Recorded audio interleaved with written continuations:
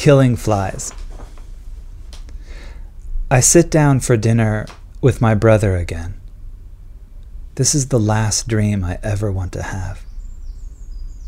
Passing the forks around the table, passing the knives.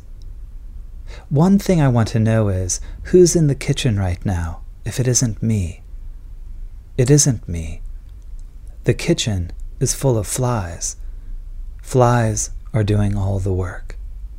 They light on the edge of the roasted chicken, the bone china. That's what they do.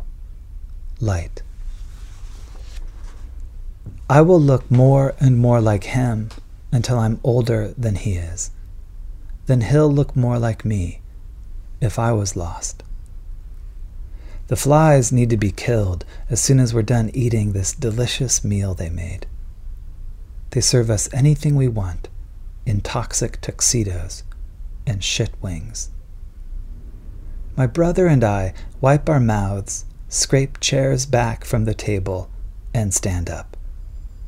These are the last things we'll do together. Eat dinner. Kill flies. You have to lie down next to the bodies shining all in a row like black sequins stitching up the kitchen floor. It's hard to do, but you have to do it.